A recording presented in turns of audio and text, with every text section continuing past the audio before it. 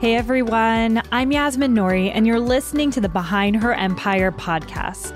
I'm on a mission to showcase successful, self-made women who share honest stories and lessons of what it really takes to create the life you want and build your own empire. If you've been listening to the show, you know, just like you, I've been on my own personal journey to build my empire. And for the last year and a half, I've worked diligently on starting a new business all around helping women tackle their period problems and hormonal imbalances using a natural whole foods approach. If you're suffering from extreme cramps, fatigue, bloating, stay tuned because a little bit later in the podcast, I'll share a bit more about my company, Bia. But for now, let's jump into today's episode. I want to welcome this week's guest, Basma Maruwe, to our show today.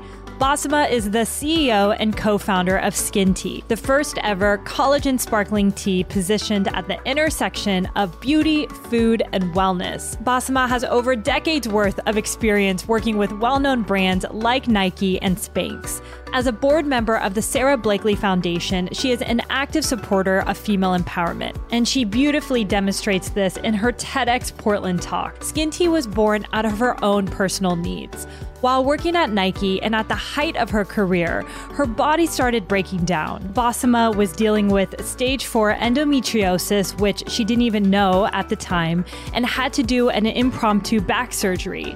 It was at this point that both her surgeon and her mom encouraged her to take collagen every day to help make sure that her recovery post-surgery went well. She ended up bouncing back to life so quickly after her surgery and realized the power of collagen at that time. She was convinced of all the benefits, but knew there must be a better way to consume it. It was at this stage that the idea of Skin Tea came about, and she partnered with her incredible co-founders to create a more delicious way to get your collagen intake every day. We talked to Basma about her health journey and why it's so important for all of us to prioritize self-care in our very busy lives, and she shares some tips on how she does that. We also discuss the very early days of building Skin Tea and the importance of being incredibly scrappy to get your first product out in the world, and the biggest lessons she's learned in the corporate world and working alongside Sara Blakely that has helped her build her purpose-driven brand. Welcome to the show, Basma. It's such an honor to be here. Thank you. Well, I've been a big fan of yours from afar. We do have a few mutual friends, and, you know, you're Middle Eastern, and I'm super excited to elevate more, you know, women of color, Middle Eastern stories. So it's a personal honor to have you on again. And I'm so excited for our audience to get to know you and your incredible company, Skin Tea. So appreciate it. Thank you. So before we jump into your story, I actually want to talk about the power of belief, specifically believing in yourself and how important that is, as you know, to building your empire. So for our audience listening today, what do you think are a couple of reasons why you think women find it hard to believe in themselves? It's such an amazing question. And the best way for me to answer it, I think, is really to look at myself and my journey in terms of being able to believe in myself. And I think it's just with women, I feel like it's really funny because I come from corporate America, having worked at Nike for 10 years. And there's like this confidence with men about like when they would ask for a salary, they were just really bold and confident about believing in themselves, asking for the salary, asking for a big role that they would figure it out later. And I think as women, there's a little bit more of like, you have to have it figured out and you have to have proven it before you can say, okay, I believe in myself. And I think it's a bit of a cultural thing. I think for me, it's less about believing in myself. I think that muscle was starting to be built over time with my successes over the years and also my failures, more probably my failures, because overcoming them created that muscle of I can believe in myself because I'm not afraid to fail and then I can recover. So I think a lot of it is the inner work that you need to do. And men are just predisposed to kind of go, yeah, I deserve that bigger thing and I'm already there. And for women, it's a lot more of like, I need to prove all these things and do all these things and now I'm worthy. And so I feel like my advice to women a lot around believing in themselves is it comes from the inside and what you're capable of and what your potential is versus just what you've already done or how far along you are on the journey. Yeah, I love that. And what really stands out is how you mentioned how important your failures were, right? Because you have even overcoming that builds that confidence and that belief muscle. And that can start with the smallest of tasks. So I love that you brought that up, and your entire journey, which we'll go through today, will highlight so many things. So hopefully it'll definitely resonate with women listening. But I actually want to now start with your upbringing. I'm super fascinated by your very multicultural upbringing. You know, you're Lebanese American and you grew up all over the world with really incredible parents that had very humble beginnings. So I'd love to learn more about your family and upbringing and how you think it's impacted the woman that you are today. Thank you. Yeah, I mean, it all goes back to my parents, and I think the world of them. And, I was born in the US, but raised in Cote d'Ivoire in West Africa. But my family, both my mom and father, are Lebanese from Lebanon, and they were born into poor families. So they're self-made. So there's something in my DNA around that. And when we were growing up in Africa until I was 15, I really saw the gap between the rich and the poor. And it was like, basically, if you had a house over your head and you were good, you were rich. And if not, you were poor. It was such a dramatic gap that I grew up, and it really humbled me and taught me so much. And my father is one of the hardest working people I've ever met and self-made. Like, he taught himself English and French and Arabic. He couldn't continue going to school. And my mom was married at 14. At the time, it was considered okay. So she was married really young, and my grandmother was married at 16 as well. So I kind of grew up seeing all of that. And my father, luckily, really believed in the power of education. Because he worked so hard to educate himself, he believed in that also for his daughters. So when we moved to Canada, I do consider myself a global citizen. When I was 15, I was exposed to another whole new world there. And so all these different cultures, I think, really made me who I am today. And then coming back to work in the US, where I was born, kind of took me full circle. And then I had opportunities, for example, to work in Belgium and other places with Nike internationally. So I feel really lucky, but I do believe that my humble beginnings has taught me so much also about being able to go all in as an entrepreneur, because I kind of know what it's like to not have anything and to really get grounded around less is more, and you can survive with less. But I'm also the type who can really thrive on making a lot and living a different lifestyle. So I think being able to toggle between those two different lifestyles is actually a gift, so that when you need to, you can pare it down and still feel that fulfillment and not be tied to material things. And I definitely tie that back to my upbringing with my family. Oh, that's so beautiful. Yeah. I mean, to have the confidence to know that everything's going to be okay with more minimal financial support, because I know you took a big leap, which we'll get into, but it's pretty incredible to see just your family and how the path that they created for you is just so different than, the way they were raised and grown up. But they sound like amazing parents. So I appreciate you sharing that. And, I want to talk a little bit about your health journey, because it's tied so much into your career as well as your personal life. And I know growing up, you always thought of yourself as quote unquote weak, but it really wasn't until you got very successful in your corporate job at Nike that you realized, your health was deteriorating and your body was just shutting down. So can you talk to us more about that moment and maybe some of the learnings you had looking back at your upbringing and maybe some of the hormones that played a role in all that? Yeah, no, absolutely. I love sharing this because I want every 16-year-old girl to watch me right now, because I feel so much, there is so little around hormonal work. And I feel like there's so much more to be done around understanding that. And when I was 16, I had super elevated levels of cortisol, and it really messed with my skin. I was gaining a lot of weight. I couldn't understand. There was so much shame around it. And I decided, okay, if I'm going to be overweight and unhealthy and weak, like I was saying, because I didn't feel like I was strong, I want to at least be smart. I didn't think I could have both. It was for me like one or the other. And so my journey began then, where at 16 years old, battling like what's going on with me. And I didn't know at the time until I worked at Nike, and even years later, that I had stage 4 endometriosis by that time, that I had PCOS. I had all these things going on. And when you go to doctors, at least at that time, they think you're just whining or you're complaining about your periods and the pain. And what I learned more than anything is it's different for every person. There's no diet that's the same for every person. There's no treatment that's necessarily the same. You really need to understand yourself, and it starts from there. So my journey, I got healthier and healthier over time. And I would say I was the one with the most challenges, but it was a gift, because at my age now, I really am in tune with my body. I really think about what I put in my body and how it makes me feel. Whereas if I didn't think about that, I think I would just be eating anything because I could stay slim and then maybe face different problems later. So for me, it was kind of a battle over the years, and it got more and more clear over time. And then when I was at Nike, amazing company that I loved working for, but my health was shutting down the last couple of years, where I was just hitting a wall. And what really set me over the edge was I had severe sciatica. And that's a funny story too, because I would keep going to all these different doctors and they'd be like, you just need to stretch. It's probably just a muscle thing. And I finally was so fed up after 2 years of alternative medicine. And my gut was telling me this is structural. I finally went to a doctor who had me do an MRI, and they were like, oh my gosh, it's hitting the sciatic nerve. You need to get surgery. This is going to change your life, because it was so difficult. Wow. And I was hiding the pain all the time, as a lot of women do. And I got the surgery, and it changed my life. And so I left Nike and I got this surgery. And at the time, I still didn't realize I had endometriosis, which is hilarious.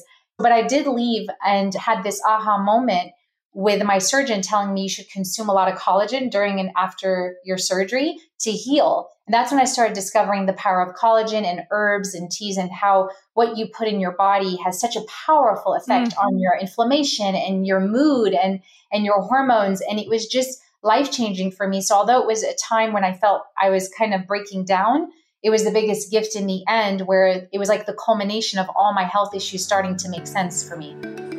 Hey everyone, it's Yasmin here. I wanted to tell you a quick story. Before I started this podcast, I was working extremely long and crazy hours in banking and then in tech.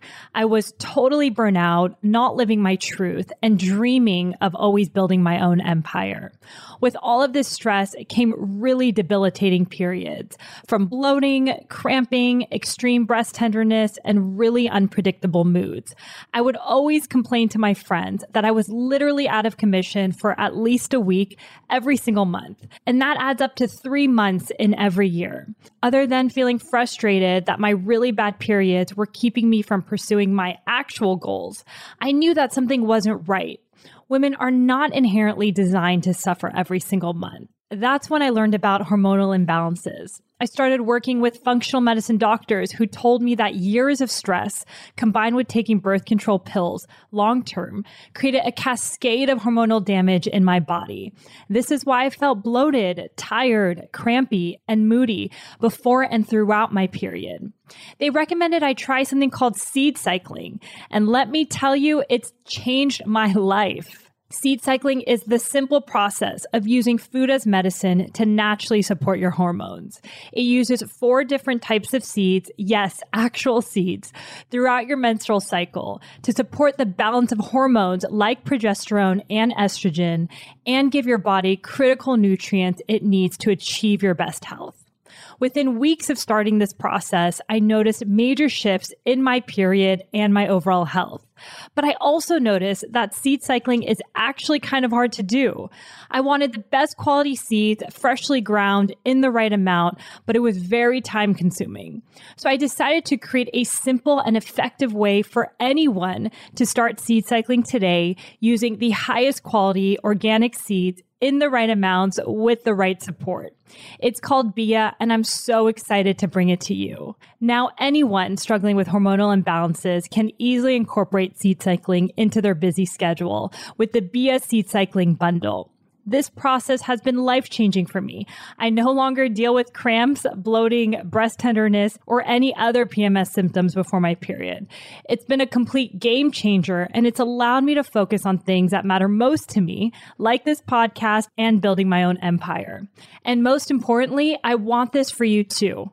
If you or anyone you know has been struggling with hormonal imbalances or bad periods, go to biawellness.com/free. Once again, it's biawellness.com/free to download our free guide to our top tips in tackling hormonal imbalances and to learn more about our seed cycling bundle. We included this link in the show notes along with a promo code for $10 off for all of our Behind Her Empire listeners. I know you're going to love seed cycling just as much as I do. Thanks for listening, and now let's get back to the show. I love that story because I think it's so important to talk about, I was in a similar boat, but I just had very bad PMS, and, doctors at that time gave me birth control. So I was good for years. I was like, oh, my symptoms are gone until I got off. And then I went through a whole cascade of hormonal issues. And I'm very passionate, similar to you, because now that I've fixed my own self through the right eating, right lifestyle shifts, it's game changing to know how great you could feel. I didn't even know this existed. Right. I'm very passionate about your story because I think so many of us might think that something's off, but we don't really listen to our gut. And that's like a muscle you need to build that I'm even still working on. So hopefully anyone who's listening today it inspires them just to be in tune and really like the simple day-to-day things, which we'll get into on your journey. It can be just so critical. So very passionate about this space as well. And both of us started a company around it. So I'm excited. Yeah, exactly. So, I want to go back a little bit. You mentioned you left Nike, right? And you ultimately ended up working with the Sara Blakely Foundation. And what I love so much about your entire life story, not only do you have this multicultural upbringing, but you have such a varied career, which I love, right? You had a career in IT, supply chain to strategy. I'm curious, how was your experience working with Sara? And are there one or two things that you learned working with her and being in her orbit that you can share today that maybe has impacted your now entrepreneurial journey? Absolutely. And it's so funny, my career path. So many young women ask me like, oh, what should I do with my career? Should I just be really linear? And I say, you know what? Like I actually worked for Sara in two capacities, one strategic planning on the business side, and then on the other hand, ran the foundation. So I did both, which were my passions. But I was very unconventional. I followed my heart. I wanted a lot of different experiences. And it didn't make sense to so many people that watched me. And then it all made sense when I started running Skin Tea, because all that experience from supply chain to IT to a nonprofit allowed me to build a purpose-driven business. And so I think if like, look, I love finance, I live and breathe finance, there's nothing else in my whole life I want to do, then you're that type of person. You can be the best and have mastery in that. But my personality isn't like that. I like to see the big picture. I like vision. I like to dabble in a lot of different things and see something get created. And I've always had the entrepreneurial spirit. So I feel like allowing myself to follow my heart and kind of, to your point, your gut, even with your career, not only your health issues, is really key. And that segues into Sara. First, she's one of the most phenomenal people I've ever met. Not only one of the most brilliant, but one of the most generous and kindest people I've ever met in my life. So it was unreal to be able to work for her. And I always tell her it was kind of serendipitous, because I started the company, and we'll talk a little bit more about that later, Skin Tea, with two of my co-founders, a doctor and a chef. And it's like we started it, and then I was going to go consult to save money for the company. And I went to work as a consultant at Spanx at first for just a few months. And it's almost like I got so lucky that I got to go, and I ended up working full-time for Sara, and while we saved money to invest in our business, and learn from like this unbelievable entrepreneur, and then come back and launch it. And so I always joke that what I learned from Sara is my inner MBA. It's hard to just list two things, but if I were to list them, one of the biggest things about Sara is she does things her way.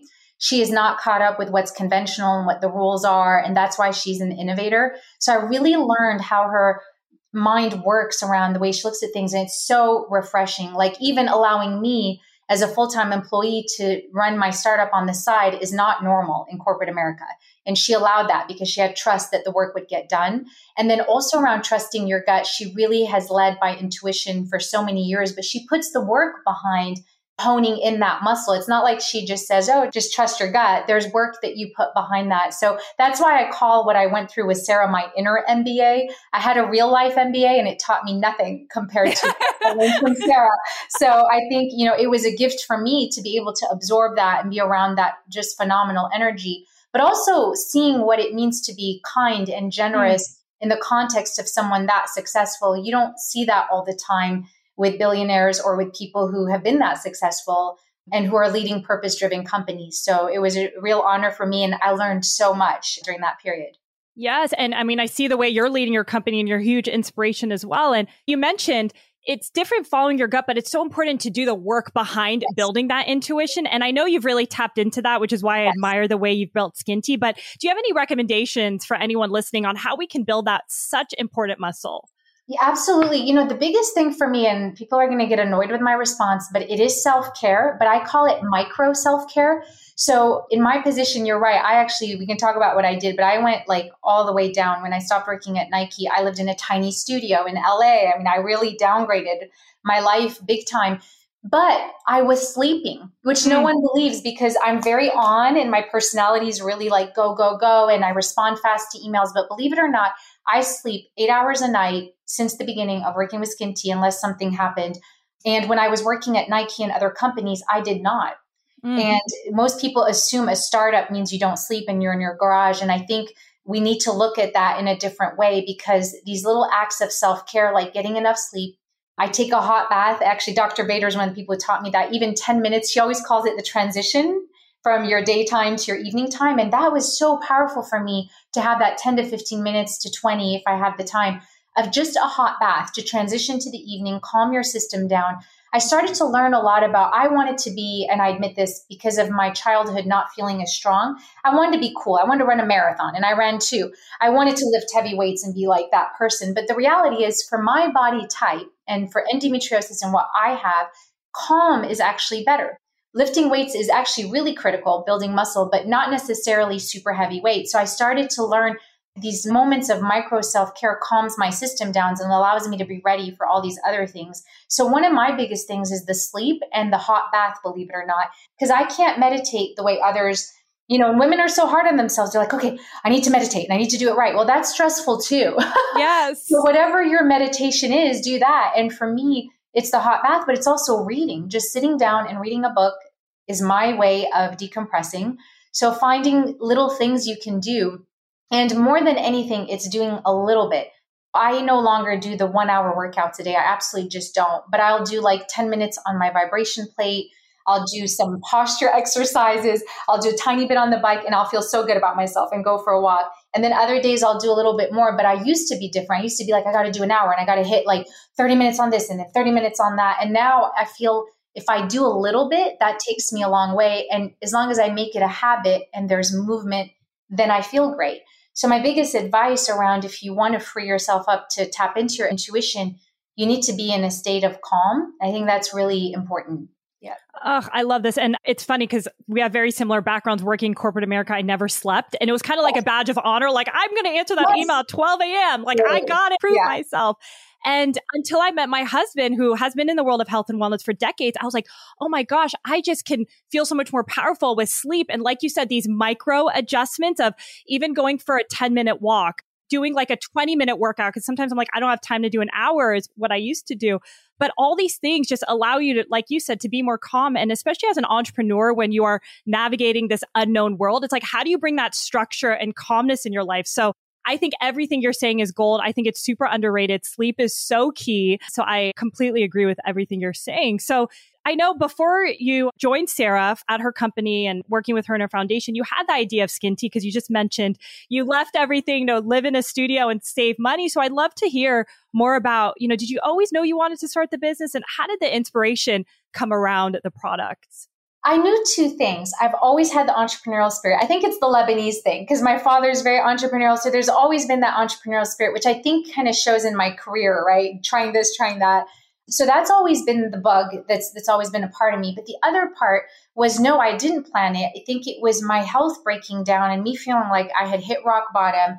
I was like, I'm too young to be feeling like my health is deteriorating. And if I'm going to work so hard and make all this money just to spend it on health bills, then it's not really worth it. So I kind of had a moment of, I need to get my purpose and understand my purpose in life. And that's what led to this aha moment when I was taking all this collagen. And everyone, I remember all my Nike friends would be like, did you go away to a spa? And I'm like, no. And I started realizing that the collagen and the herbs and just this lifestyle of calming down just had really improved my skin and the glow in my hair. And so people are like, I don't know that she really went and got back surgery. So it was really funny. And I went to Dr. Bader, who was my naturopathic doctor for years. And I literally just articulated the white space at the time. And I said, do you have a better tasting collagen? And she's like, why? And I said, well, I do the pills, the powders, and the bone broth. And I'm so sick of these sticky powders that I always have to mix. I can't do bone broth every night. I just want something that tastes better. And she looked at me and she was like, well, I have one of my best friends who has a culinary background. We've been coming up with recipes because you're not the only one. And we've been combining it with herbs and teas. And she was so amazing. She's like, these great herbs for your hormones. And this is for your skin. And this is for your mood. And I'm like, that's awesome. So I take the recipe and I'm like, this is so much work because she's like very picky about, you need to source it from this great place. And so I just said to her and articulated the next piece of it, which is I wanted something easy. And I said, can I buy it from you? Can you just make it? And she was like, no. And she's like, and then I said, well, I could write you a business plan. I have experience. And we went and met at Starbucks and I was like adamant of giving her a pro bono business plan so they could make it and I could buy it. And long story short, it was super intuitive. And we had this aha moment, Amy and I, and she said, you should meet Elizabeth. And we decided to start this brand. And it came from just this absolute confidence that we weren't the only ones who would need this. and who would want this. And so we decided very intuitively, let's sign papers and do this. And then I was off consulting and saving money. And we said, let's just start working on it on the side. And we didn't overthink it. It was just, that's how badly we wanted it. And for me, it was self-care in a can. Like I have it every day. I'm drinking it now, but it was like, I can just reach for this and get all the herbs that Amy recommended and Dr. Bader and get my collagen and have it in a light and refreshing format. And it was just like a dream for me to be able to have it for myself, and then a bigger dream to offer it to the world. And that's really how it started. And I worked for Sarah for a couple years. And then when I was ready, again, she's just special beyond.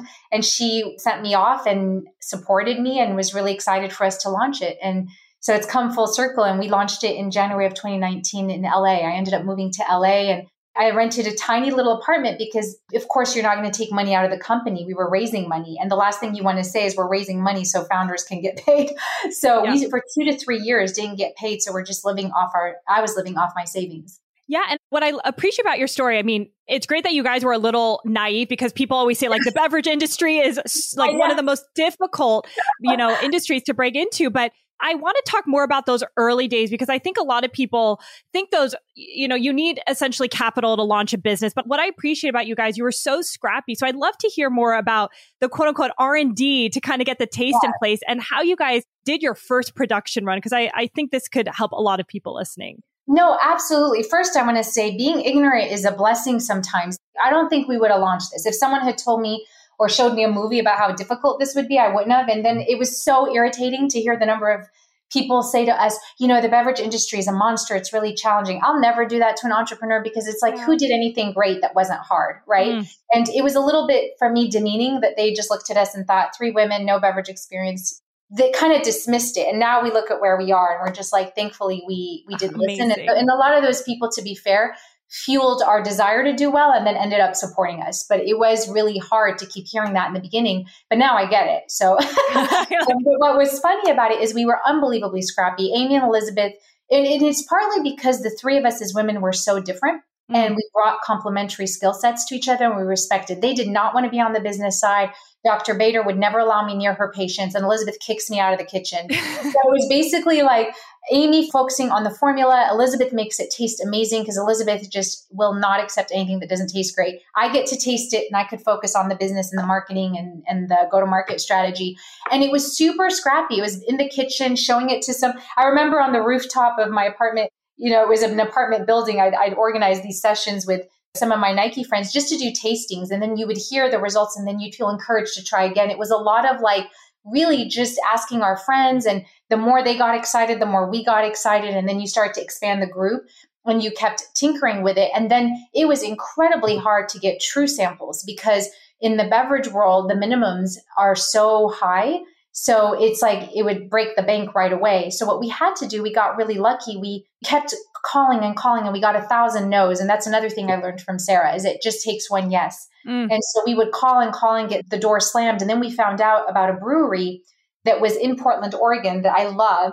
And they had an extra machine, and they were just like so kind. They heard our story. That's one thing I would recommend anyone watching, is your passion and your story and why you're doing something opens doors. And these guys just looked at us and said, let's give them a shot. And they allowed us to use their little machine. And what was even more hysterical is we brought a mobile canner. So we hired a mobile canner that would come and set up shop at the facility, at the brewery, and literally do it manually. And we were on the production line, the 3 of us.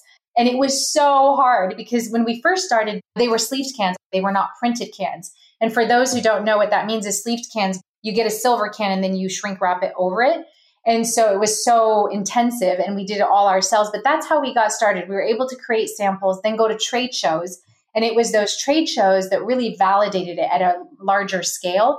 And from there, we started getting interest from various retailers. And then we could take that and get an order placed for production. So it was a good 2.5 years, though, of doing sleeved cans, which is very challenging, before we got to printed cans.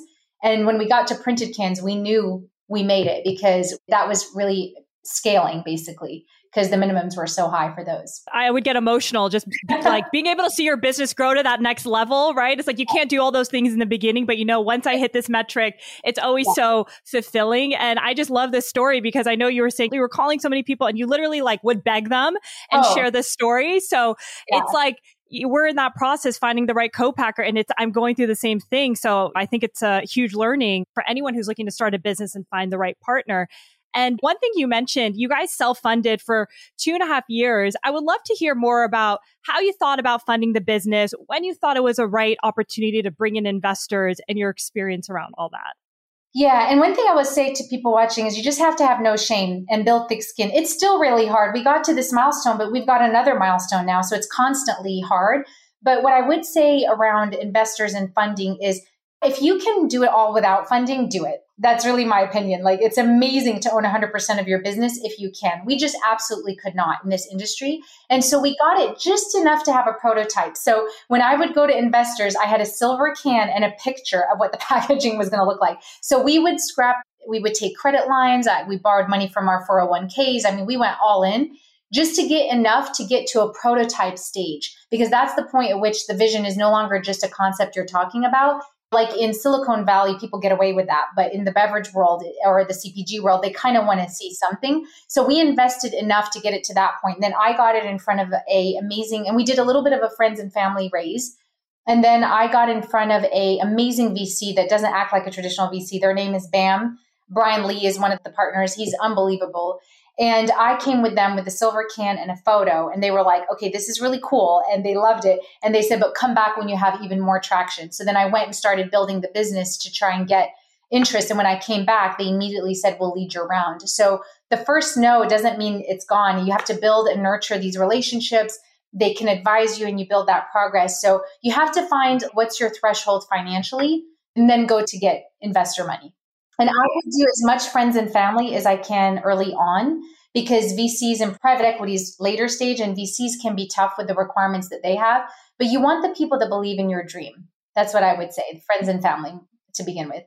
One thing you mentioned is all about nourishing relationships, and even taking that out of context of just fundraising. I know that's been a huge impact in your overall career. So I'd love for you to talk more about the importance of nourishing these relationships and building mentors and people in your network, because it really could be game changing. I get that question a ton. And the number one question is, how do you get a mentor? And I said, you know, what's funny is I never thought about it that way. I built relationships. Like, I was so lucky to build relationships with certain executives at Nike. And I was just more enamored with who they were and what I could learn from them. And then I always wanted to give back. I think the worst thing you can do is build a relationship that's transactional. You don't want to build a relationship because you're like, oh, later that person could invest, or I could get this out of them. I think you just be human, and you never know. I now look in retrospect and go, wow, that looks like maybe it was planned, because I've got all these incredible investors. They're people I used to work with or work for. And that's the biggest honor you can have, is people that you worked for investing in you because they believe in you and because of what you brought to their lives. So I feel like that's really key, is think of relationships as just a constant thing, nurturing and building that. And it doesn't need to be because I'm going to get something from them. Giving them something can also help you grow. So I'm really focused on what I can learn from people and my growth, and then what I can give back. I always try to think like, can I give something to this person? Because here's the funny thing, that's selfish in itself. I feel good when I'm able to give. If I'm only taking, I really struggle. Yeah. So in a way, it's like I always want to figure out a way to give, and it's not transactional. It's just because it makes me feel great. And I've been on the really lucky side of people giving back to me. So I think it's something that should just be part of your lifestyle. But I also think you need to be bold enough to go, okay, here's a potential investor. I want to go and sell that story. I don't necessarily have that relationship, but be okay with the no's, or be okay with that investor saying it's not the right time, because they can connect you to 30 other people. Mm-hmm. Or maybe they'll come back to you at some point, intersect in your life in a different way. So I value every person I come across, because they're looking at me and giving me time for my baby. And it means a lot. So for me, I'm always in a state of gratitude. And I think that's another big one, is constantly being in that state of gratitude and openness is really key. Yeah. And I think, like you said, it's a lifestyle. It's a long-term thing. It's not transactional when you're building the relationship. And similar to you, I'm always like, how can I help them? And it comes from a real natural place, which people can read, right? So, and one thing that you also talked about is these investors at your meeting. I know in another interview, you talked about how you were a little hesitant in the early days to ask for money. And I get that, right? It's always uncomfortable to go and ask for anyone's money. So how did you kind of break that fear? Because you clearly had hundreds of conversations around it. Yes. In the beginning, it's part of our story too, as two Middle Eastern women. We probably, I don't want to presume with you, but like I fought for my independence, right? I saw my mom married at 14, my grandma at 16. So for me, making money and being financial stable became like that's me. And it was like a badge. And then all of a sudden, I actually don't have a lot of money. I'm asking for money. So it kind of almost went from like, I'm a successful person to I'm completely unsuccessful, even though that's part of the game. Like you ask and you fundraise. And actually you look at celebrities with a ton of money, they still won't put all their money in the business. They actually fundraise too. So it was a huge kind of learning curve for me, one, to get past that culturally, that I'm not a failure, that I'm not begging. And I actually have to admit, a lot of men helped me because they just kept going, it's an opportunity. It's such a great opportunity for them. Like that's sometimes how men think can help you as a woman, because it's like, they're just like, you'd be lucky to invest in my company. And then some of them are like, yeah, it's their loss. And I'm like so upset if someone said no. So I don't want to admit that it was easy, because in the beginning I took it so personal. And being Middle Eastern, I'm a little emotional, and I would be so upset. It would take days. And I'd be like, they said no, I think it's because I pitched wrong or something's wrong with my product, only to realize that's the game. They may say no for reasons completely unrelated to you, which is their portfolio needs a certain amount before they can feel comfortable. They can't take a lot of risk because maybe last year 3 of their companies failed. There's so many reasons outside of you. And then if there's a reason that's because of you, just learn and move on. So it's still hard to fundraise, and I still find it challenging, but I have much thicker skin, and I'm realizing it's part of the game, and I'm actually just doing my jobs. And when you kind of come to terms with the fact that it's expected for you to get 1,000 no's before you get that one yes, then you're just like, oh, okay, I just keep going, and you're not so caught up in the emotional side of it. So I've really learned that also people who invest, it's a risky game. They are not stupid. They know that if they're investing, there's a chance it'll work and there's a chance it's not. They just want to maximize the chance that it will. And so there was always a part of me that's like, oh, I don't want to take their money just in case, but you can't think of your company that way. You got to be like, I'm all in. And that was another aha moment for me. So now I'm a lot more comfortable. And it was a huge 180, I would say, from how I was in the beginning. And one person I have to say, his name is Brett Costin. He's this incredible coach in LA. And he said something to me, and he made me do this exercise. He's like a life coach. And he said, I want you to ask for a strawberry. And the way I was asking for it, he was just like, why are you asking for it like that? Like, it looks like I'm either desperate or I'm trying to convince them. And I was like, I'm just asking for a strawberry. And then through the exercise, I realized what he's trying to say is, it's a simple question. Would you like to invest? Take away the emotion. Is there anything else you need? Like, he really helped me. It sounds so simple, but going through that exercise with him really changed so much for me. And I remember like a month later getting funding because I just calmed down. He goes, your question is just a request, right? It's like it's a simple request. It's not like you're desperate. You got stuff to do. You need to know if that person's in or out. No, you're not in, move on. And it gave me back my power.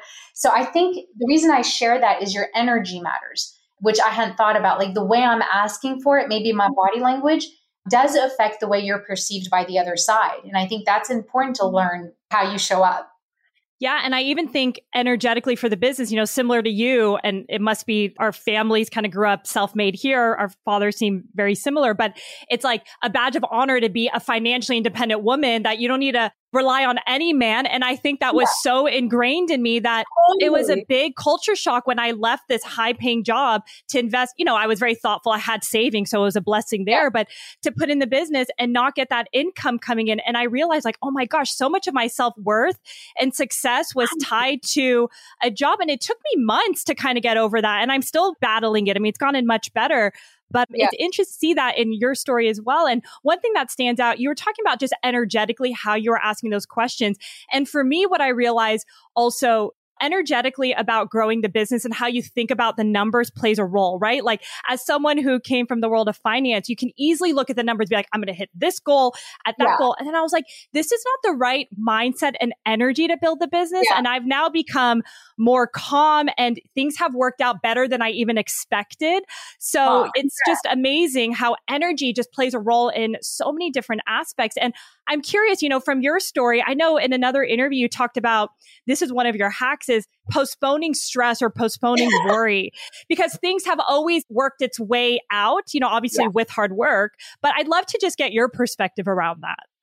Yes. And so to your point though, around the energy, and to your point that like you still struggle, I think I'll forever struggle I think I'll always be anxious. I think the learning is remembering real quickly. That's all. Like the muscle to remember, oh, I've been there. It's going to be okay. It's not like this is going to go away. There are times I'm like back down, I always joke, I'm either in my bed in the fetal position, bawling my eyes out, or I'm either like pinching myself, like I can't believe this just happened, like we're on top of the world.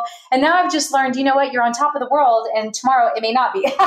So, and then when you crash, you're going to go back up. So I think it's a little bit that muscle of recovery more quickly. It's not necessarily that you're not going to go through those emotions. And I think when people accept that, that really makes a huge difference. But yeah, in terms of, and sorry, your question was more around the... Like energetically, as you were building Skin Tea, you were postponing stress. You've talked about how you've done a good job with that. Yes, that's a huge one for me, huge. Because right now, this is the perfect example. I'm raising $3 million and I need it really, really soon without sharing too much. And it's like constantly like this when you're fundraising. And there's moving parts and things with the business that are going on. And in the past, I wouldn't get enough sleep. I'd be so stressed. I'd be like freaking out. I really was, like I have to admit. And I'd be freaking out and stressed about it. And now I'm kind of like step by step. And I'm not going to stress about it now. Like this is something that isn't happening now. And I started to learn like it's a narrative in my head. We're not out of money yet. We have people very interested. Yeah, they might have postponed our meeting by a week, which is making me feel a little anxious, but we're not at a point yet where I need to make a decision on something or it's a moment where there's a problem. So be aware of it and kind of plan ahead, but I don't need to stress right now. I'm going to postpone that. Or there was a time when I was juggling a few things. Like I wanted to lose weight, I wanted to raise some money, and I wanted to do something else. And I was like, you know what, I'm going to postpone. It's too much. And I learned that like you can only have so much willpower. If you're trying to do it all, then nothing's going to work great. So I'm like, I'm going to postpone my worry about my 15 pounds to like 3 months from now, because you know what, right now I'm just going to eat the best I can. I'm not going to make this a thing. The other thing is I'm going to run out of money in 6 months. I'm going to postpone that worry to next quarter, because I know that 3 months is going to give me enough time to, and then worry about it. But I used to worry about everything ahead of time.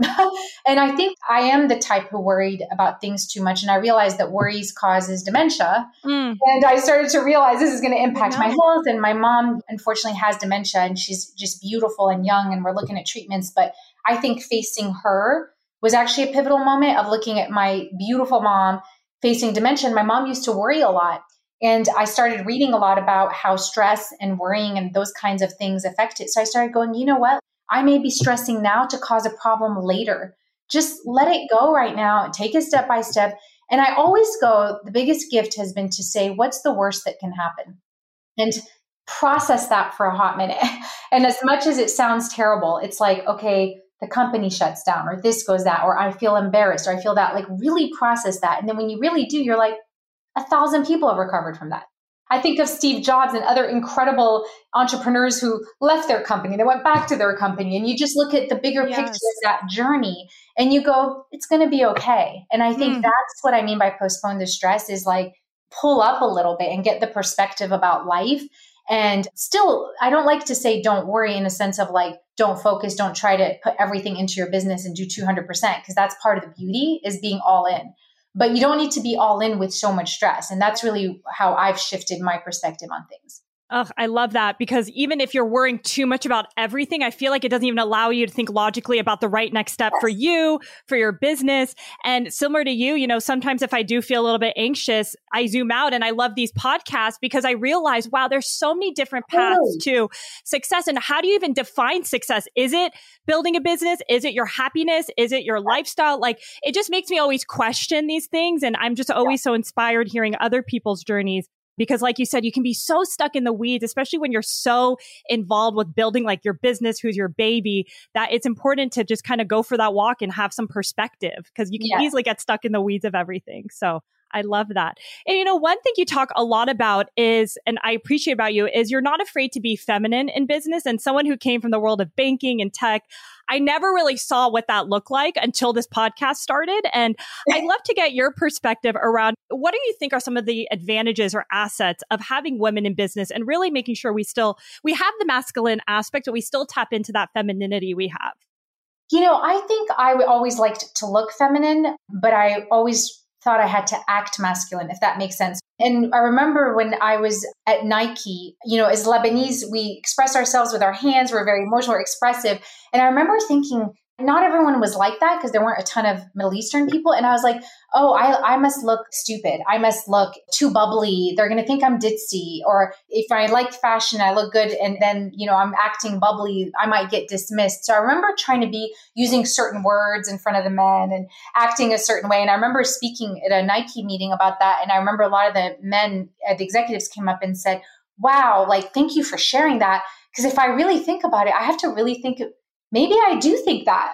It really made them face themselves and it made me face myself. And then when I broke from that, I realized that being myself was the best way. And that would create the most authenticity. Trying to be not who I am made me look sillier. And then getting people to just get to know me and accept. And that if I'm feeling that way, that means I'm insulting all women in my culture and calling them ditzy, right? That they appear that way. So Nike was the beginning of that. And then the other one is, I feel Sarah would always say, business doesn't have to be war. And if you hear a lot of men, they're like, business is war. And I loved her perspective on it. And I felt like there was a gentleness to it. Like, I'll just keep doing what I'm doing great. And those competitors are great because they're bringing more visibility to what we do. So I started to realize as more and more people started copying us, there was in the initial a feeling of like, oh my God, we're getting copied because we were the first ever collagen sparkling tea on the market. And then suddenly people started trying to imitate, and even some really big brands. And we had to stay true to, we're a brand. We're not just a product and what we stand for. And when you hold on to that and you go, oh, by them joining us, that's the biggest compliment, that imitation. And how do we maintain our holding and our stance? So I started to learn more about, how to operate that way. And I think women who have feminine energy are very collaborative, and we care a lot about culture. And I think it fosters innovation, that collaborative spirit. And I think that's the future of entrepreneurship. Not to say that the male isn't important. The male, Sarah and I used to always talk about this, and she would always say, everyone has male and feminine energy inside them. The question isn't about which one's better. The question is about how do you balance that? Because both have so much value and strength in terms of how you operate. So I just think about that. I think a lot about diversity on my team, and diversity, not just from an ethnicity and gender, but also approaches, like the super analytical versus those that have entrepreneurial versus those that have corporate experience. So I think it's that balance and that energy of skill set that makes a really beautiful team. It makes it more challenging in the beginning, but the longer term impact is better. Because if you have all people the same, it seems easier, but then you're not going to innovate or, I think, really disrupt the industry if everyone's the same. So yeah. And talking about other brands that were coming in the space that were copying Skin Tea, I know you guys were the first, and you initially get scared and then your mindset gets fear-based. But you mentioned something that I think is interesting, that it's so important that you guys are building a brand and you're not attached to just specifically the product. So I'd love to get your perspective around what are a few things that you think really helps build a brand for a new business that's coming out? Your purpose, 100%. I think brands that are rooted in purpose have an authenticity that is hard to beat because you can't fake that, right? And so Amy Elizabeth and I truly came together from a place of authenticity. We all had breakdowns. I didn't mention theirs, but Elizabeth had lost a child at 2, which was horrific. Dr. Amy Bader was newly divorced. So when we all came together as women, it was from a place of major life transitions and challenges. And we created this from our heart. So it came from a place of purpose. And we always knew we were going to create a purpose-driven brand. That was part of our DNA. And it's hard to replicate that easily when it comes to competitors, knowing who you are and standing true. We also wanted to be unapologetically feminine. If you look at our beautiful cans, we are the sexiest can and the most beautiful can in the market. And we get so much feedback. And most people are like, wow, it looks like a beauty product. So we noticed a lot of the brands out there, and it wasn't really actually intentional, I'll be honest with you. It was like everyone's now diagnosing us. They're like, wow, you noticed that all these other brands were very male, and like, you look at Red Bull and you look at the colors, and women were buying those protein powders and drinks that were very masculine looking. And we were like, well, we just thought it was really nice. And we just, like, our main thing was we wanted to stand out. That was our intent. And we got this incredible female designer. Her name is Sally Morrow. She runs Sally Morrow Creative. Incredible woman, so talented. And she gave us 5 different designs. And our main thing going into it was, we want to pop. We know that the shelf is crowded. We want to pop. We just found this to be the most compelling, the most beautiful, and it resonated with us. It wasn't about like, let's make it more feminist. And we just loved the colors and the stripes, and it spoke to us on such a deep level of the layers, meaning all the different layers that we put into it, the layers, meaning all the layers of beauty and all the different layers of self-care. So it just spoke to us and we rolled with it, and it ended up being the biggest hit. A lot of people tell us, like, they reach for it because it's beautiful and they stick with it because it tastes good, right? That was really a big one for us, disrupting the CPG beverage industry in particular, which usually is a plant with a fruit, white background, black background. So there isn't really anything exciting there. So we brought excitement to that. And the reason we did that is we believed there's something very beautiful and something really sexy about health and beauty from the inside out. Yeah. I love my makeup. I love all these things, but I always joke that skin tea is my foundation and makeup is my expression. So for me, it's all about having that foundation from the inside out, feeling calm, feeling good, and bringing excitement to that people understand that and I learned it from my health issues. My skin cleared when my health issues went away. When I'm feeling stressed, I break out. And so that understanding that is so important. And that way, when you are using makeup, it's fun. It's like a bonus instead of it being, I'm trying to cover something up. And so that was a big part of it as well. Yeah. And you guys definitely, in terms of branding, every time I walk into an Erewhon, there's like this beautiful skin tea mirage of everything. It's really stunning. And, you mentioned a few times throughout this interview that the beverage industry is very competitive. It's tough. I'm sure brand is one aspect that you guys were able to tackle and overcome. But what are some other things that you found as roadblocks that you were able to really differentiate yourself and build this brand? I would say taste is everything. Well, I would say packaging first, because you got to make someone want to reach for it in 5 seconds when they glance with all that sea of. So I would say packaging, but taste is what makes people come back. And if people aren't going to come back, it doesn't matter. So I would say, without sharing too much, our unique formula makes it very light and refreshing. And that's our trade secret. I've seen a lot of other brands pop up with a certain amount of collagen and all this different stuff, and they don't taste good. People aren't going to come back. And so for us, it was really around, how do you get the best of both worlds? Like, you power pack it with herbs and just the right amount of collagen, and you round it out with other herbs, all that focus on your immunity, your mood, and your skin. So we focused on the formula versus just saying it's just a collagen drink, and that's why it has all these herbs, because we wanted to make sure it was light and refreshing and holistic. And I think taste is really key. And then I think the other one, I would say fundraising has been really, really hard. But as 3 women, we sold that story too. Like, we're 3 women. There's not a ton of women in the beverage industry. There are some for sure that are amazing. But, we really wanted to disrupt the industry. But fundraising was probably our biggest challenge. And the way we overcome that is staying true to who we are, sticking to the story. And I think what is true about what you're saying around, you came from the finance world, maybe some investors aren't right for you. The ones that are overly concerned about our financial model, like, I started to finally have this attitude, which is very new, by the way. If you're just going to sit there and look at me through a spreadsheet, then we're moving on, because we're the kind of brand that has big dreams, big vision. We're looking at the whole year. We're not so focused on quarterly. We're a private company for a reason. So if they're going to be like every quarter on us, maybe you're not right. And it's really starting to understand that the investors you bring on, you have a relationship with them.